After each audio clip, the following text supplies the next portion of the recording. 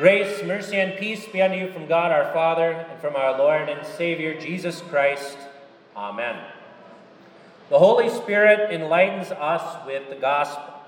He brightens our mind with knowledge of his will and of his work. That is what the 6th through the 10th Sundays of Trinity are about. We see in what way the Holy Spirit dispels the darkness of our ignorance and the sin in our minds with the bright rays of his blessed word. Today, the Holy Spirit teaches a table song to such souls who would be fed and satisfied by the Lord Jesus. Have nothing. This is the first stanza which the Holy Spirit teaches us today, because it is the hardest stanza for us to learn.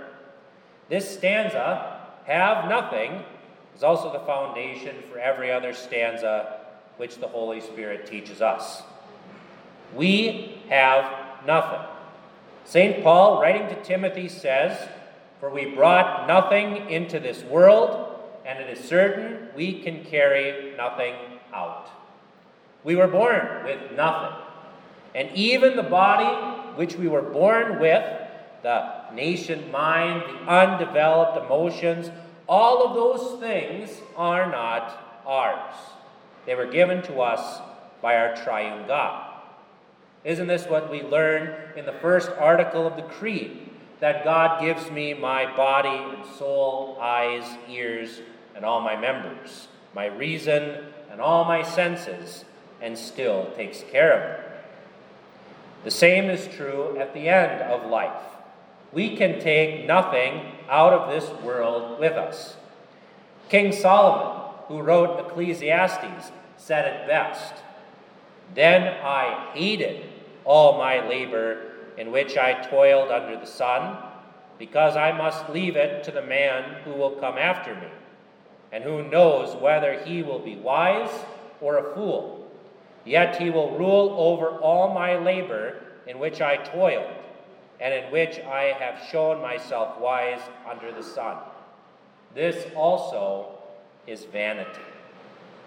We have nothing. All of our work, all of our toil, all of our property belongs to God. We are simply his stewards, his managers. But it is good that we have nothing. Look at the crowds who followed Jesus in today's gospel text. In those days, when again a great crowd had gathered, and they had nothing to eat. It is good that we have nothing, because God will fill the hungry with good things, while the rich he will send empty away. For those who acknowledge that they live by God's grace alone, that every breath that they take comes by his long sufferance, that every successful business venture comes from God's grace and goodness and mercy, that everything that we are and everything that we have is undeserved, that is the person who will be filled. The second stanza of the Holy Spirit's table song follows from the first. Be anxious for nothing. Having nothing apart from Christ can do one of two things. Having nothing can lead us into despair, or it can lead us into a mad, futile scrambling for everything that we can get our grubby mitts on. Or we can hear the gospel, the good news that because Jesus died on the cross to pay for our sins, and that he rose again for our justification. And by means of the gospel, God the Holy Spirit sanctifies us.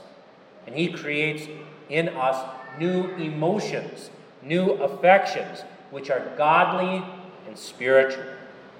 This new godly affection is actually the opposite of anxiety. This new godly emotion or affection is called contentment. We see that our Savior is gracious and compassionate to his undeserving people, which is why we never, ever, ever have to be anxious about anything. Today, Jesus says in our text, "I have compassion upon the crowd because they have been with me now 3 days and have nothing to eat."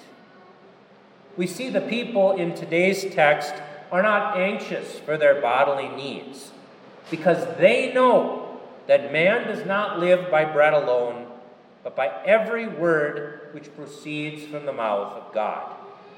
Our Savior God knows what we need before we even ask for it. Indeed, we know that God gives us what we need even before we know what we need. Jesus continues, "And if I send them away hungry to their homes, they will faint on the way, and some of them have come from far away." Here we see a historical example of what we pray for in the Lord's Prayer. Give us this day our daily bread.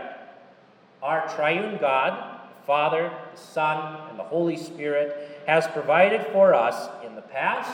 He is providing for us at this very moment, and he will continue to provide for us in the future. Well, how can we be sure of this provident care? Well, all you have to do is look at the crucifix. Did Jesus die for you or not? Is Jesus merciful or not? Did he make promises to you or not? Do not be anxious about anything, because you know your heavenly Father's heart. You know his heart because you can see his love in the bruised and bloody corpse of his only begotten Son. The next stanza of the Holy Spirit's table song is this: "Oppose nothing." Do not oppose our Father in heaven and the blessings that he would shower upon you. The disciples in today's text opposed Christ when they said, "How can one feed these people with bread here in this desolate place?" They doubted Christ's compassion, and they doubted his ability to comfort. Doubt is a sin. It is a grave sin. Doubt is the opposite of faith.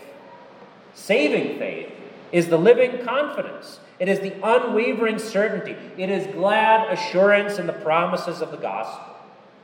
And when our assurance wanes, we only need to go to our dear Bibles to have our strength restored. Luther says these wonderful words that we should all take to heart. "As soon as I take up a psalm or a passage of Scripture, it shines and burns into the heart, and it gives me new courage and a new mind." This should be our motto. It should be our refuge when the shadows of doubt cloud our minds. Now, this does not mean that we should tempt God by not making preparations. Jesus himself tells his apostles at the end of his life, "When I sent you without money bag, knapsack, and sandals, did you lack anything?" So they said, "Nothing." Then Jesus said to them, "But now he who has a money bag, let him take it, and likewise a knapsack.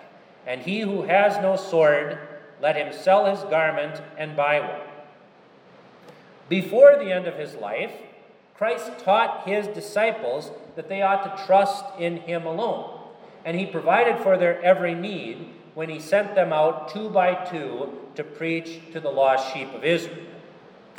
Now, as he is about to depart from them in his death and resurrection, Christ teaches them that in trusting in him alone, they should also use their minds and be good stewards of what he has given them. I mean, look at the examples that are found in the Bible. Paul writes letters to the churches for financial support so that the Jerusalem congregation won't starve. King David spent years putting away money and goods, a legacy fund, if you will, so that his son Solomon could build the temple and support the preaching of God's word. The book of Proverbs also comes to mind, where it says, Go to the ant, you sluggard. Consider her ways and be wise, which having no captain, overseer, or ruler, provides her supplies in the summer and gathers her food in the harvest. It is not only possible to trust our triune God and to have a balanced budget. Having a balanced budget shows that we trust that our God provides for us through means. Through our planning, God provides. Through our work, God provides. Through our offerings, God provides. This is just as true for our church and the school budget as it is for our own personal budgets. It might seem godly to us to say, well, God will provide, let's not worry about it. But how do you know that God hasn't already provided? We ought to be careful not to oppose God either by doubting his provident care or by tempting him through careless budgeting and prodigal spending. The final stanza which the Holy Spirit teaches us today in his table song is this: defile nothing. The Old Testament kosher laws are now defunct. We saw this in the Lord's vision to Peter in the book of Acts. What God has cleansed, you must not call common. And it's exactly this. Defiling is what the Seventh-day Adventists and other Judaizing sects do. By refusing to eat pork, shellfish, and the like, these people are calling what God has cleansed unclean or common. No, dear Christians, we hear the voice of Christ in the words of St. Paul, who says this: "For every creature of God is good, and nothing is to be refused if it is received with thanksgiving, for it is sanctified by the word of God and prayer." Everything is sanctified.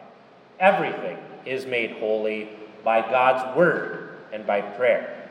Every meal that we eat is made holy by the word of God and by prayer. And that's why at church gatherings, we simply don't always pray the table prayer that everybody knows, but we also pray the first part of the table prayer from the catechism. And I know that the school does this too. Why? Well, because the table prayer from the catechism has both God's word and prayer in it. Before the meal, we speak the words of Psalm 145, verses 15 and 16. "The eyes of all wait upon thee, O Lord, and thou givest them their meat in due season.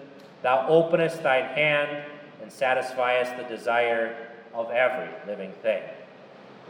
And then after the meal, we speak Psalm 136, verses 1 and 25, and also Psalm 147, 9 through 11. "O give thanks unto the Lord, for he is good, for his mercy endureth forever. He giveth food to all flesh. He giveth to the beast his food, and to the young ravens which cry. He delighteth not in the strength of the horse, he taketh not pleasure in the legs of a man. The Lord taketh pleasure in them that fear him, in those that hope in his mercy." This is a wonderful practice, and I encourage you all to open your catechisms or your hymnals and pray these daily prayers at home. But this sanctifying, this making holy, isn't just true of meals, but it's also true of all of our endeavors in life. When you are about to start a new project, a new business venture, you should really read James 4, 13 through 15. "Come now, you who say, today or tomorrow we will go to such and such a city, spend a year there, buy and sell and make a profit, whereas you do not know what will happen tomorrow. For what is your life?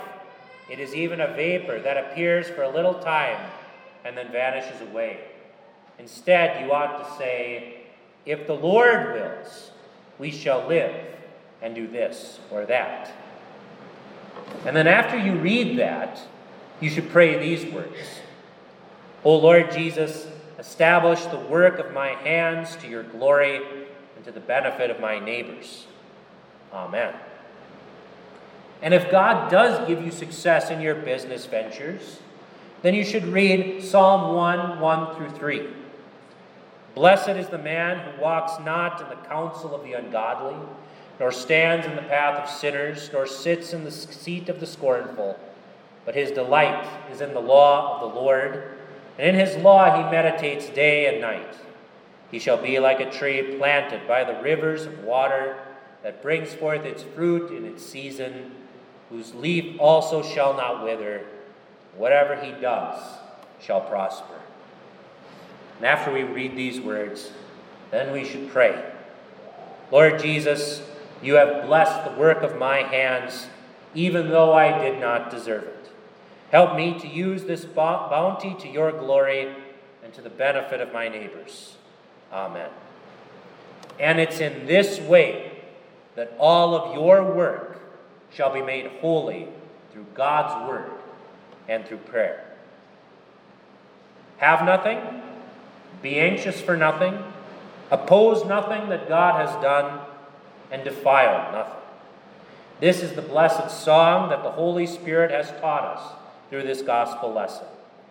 May this song ring in our ears and lodge itself in our hearts. Amen. May the peace of God, which passes all understanding, keep your hearts and minds in Christ Jesus our Lord. Amen.